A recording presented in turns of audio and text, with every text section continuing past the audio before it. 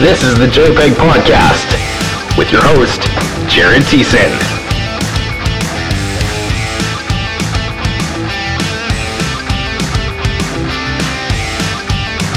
It took an extra 15 minutes and 67 shots on net to beat Jake Oettinger, but the Calgary Flames win Game 7 in overtime to continue on to the second round. I tell you, this one was absolutely wild from start to end. Dallas scores first, and Calgary comes back, ties it up. Dallas scores again 30 seconds later, and then Calgary ties it up again. And chances exchanged both ways. This game was just...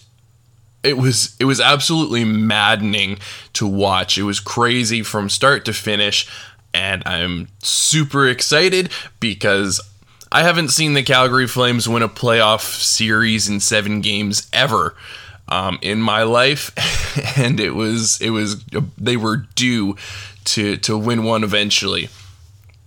Overall, Calgary, as I said, 67 shots to the net, and they just absolutely ran over the Dallas Stars for most of this game. They certainly cleaned up the face-off percentage.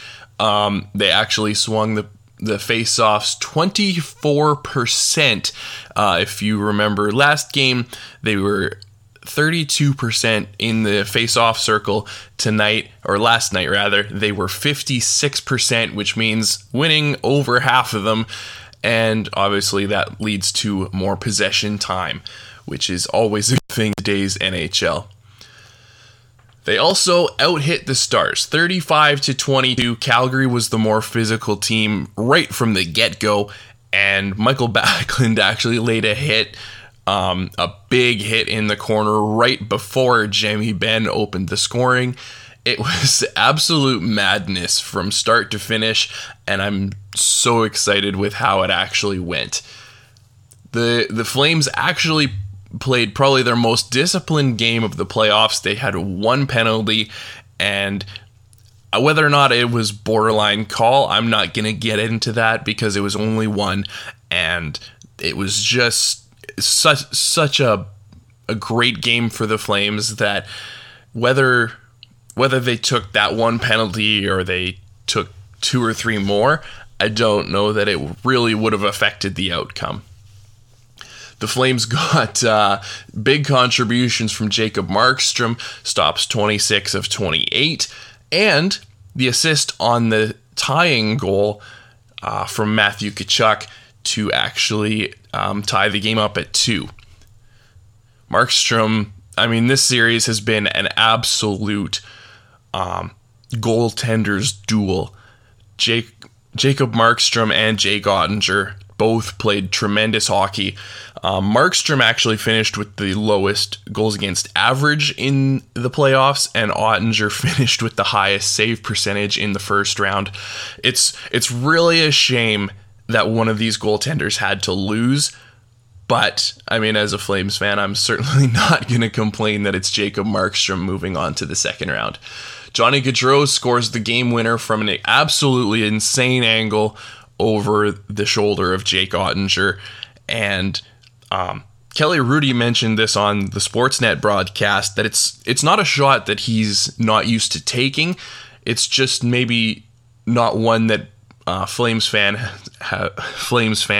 have seen him take for a while. He was basically right at the goal line, fires it just between the mask and the post of Jake Oettinger, and it goes in, it goes down, it's a game winner. We were all Flames fans who were saying that we needed to see more out of Tyler Toffoli and Matthew Tkachuk in order for the Flames to win, and we certainly got that. Tyler Toffoli scores his first of the playoffs to tie the game at 1 early in the second period. That one is a deflection from right in front of the net. He definitely played his best game of the series in this one, and a well-deserved first goal.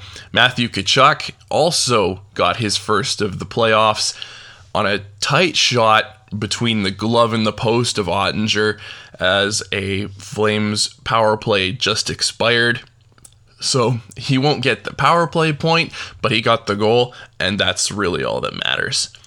It was a play that, again, describing it from the Sportsnet broadcast, Kevin Bieksa said the defenders kind of cheated towards Johnny Gaudreau, leaving Matthew Tkachuk wide open for the shot. It was a great opportunity that they made good on, tied the game at 2, and that was the way it would stay through regulation.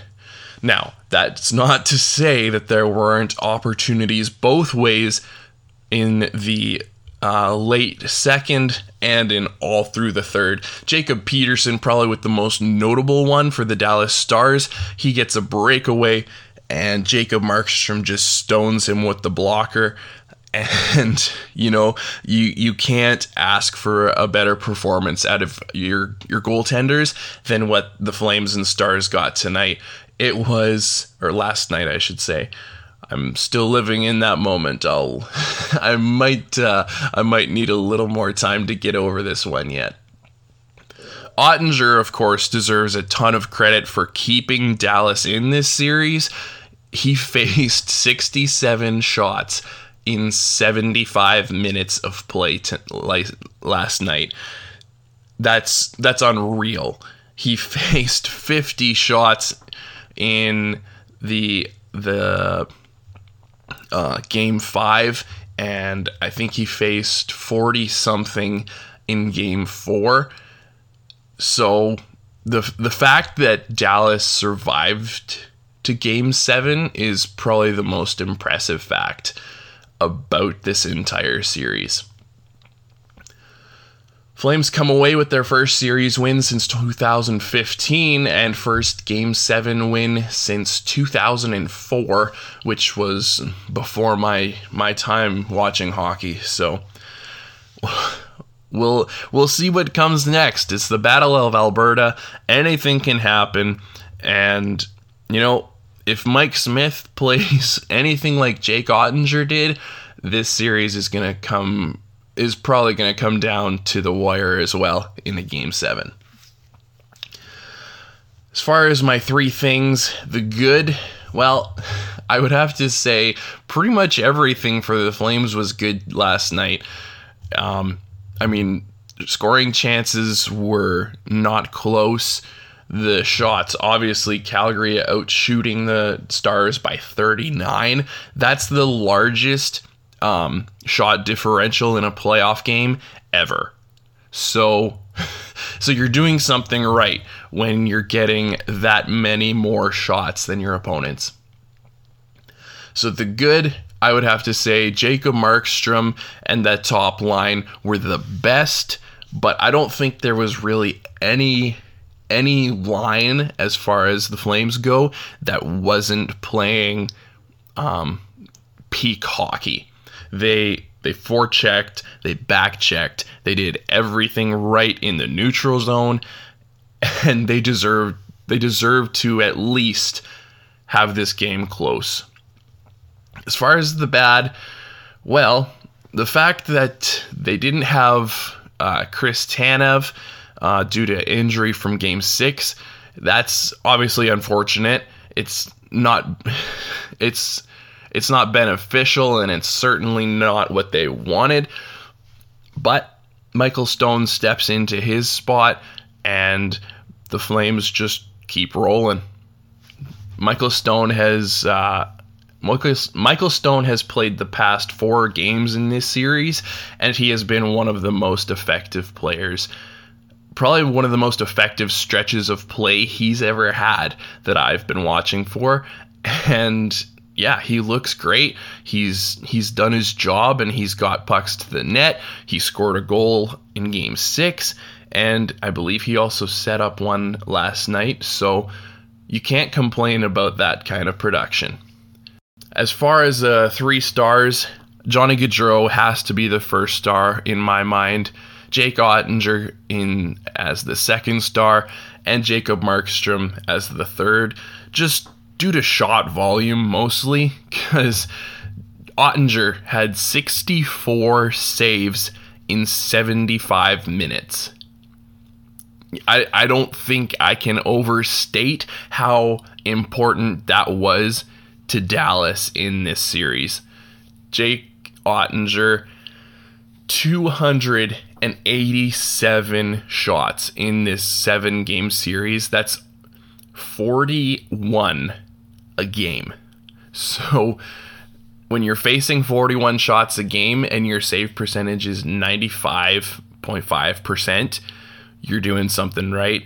Jake Oettinger did a lot of things right, and unfortunate for him that they just couldn't pull it out. Well, that'll do it for the JPEG podcast today.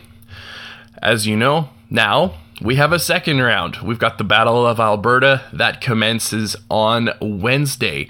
So we'll have a review of Game 1 Thursday for you, and hopefully we'll have another good series there, and we'll see where this thing goes. The Calgary Flames defeat the Dallas Stars 4-3 in the series, 3-2 in overtime in Game 7, and what more can you say?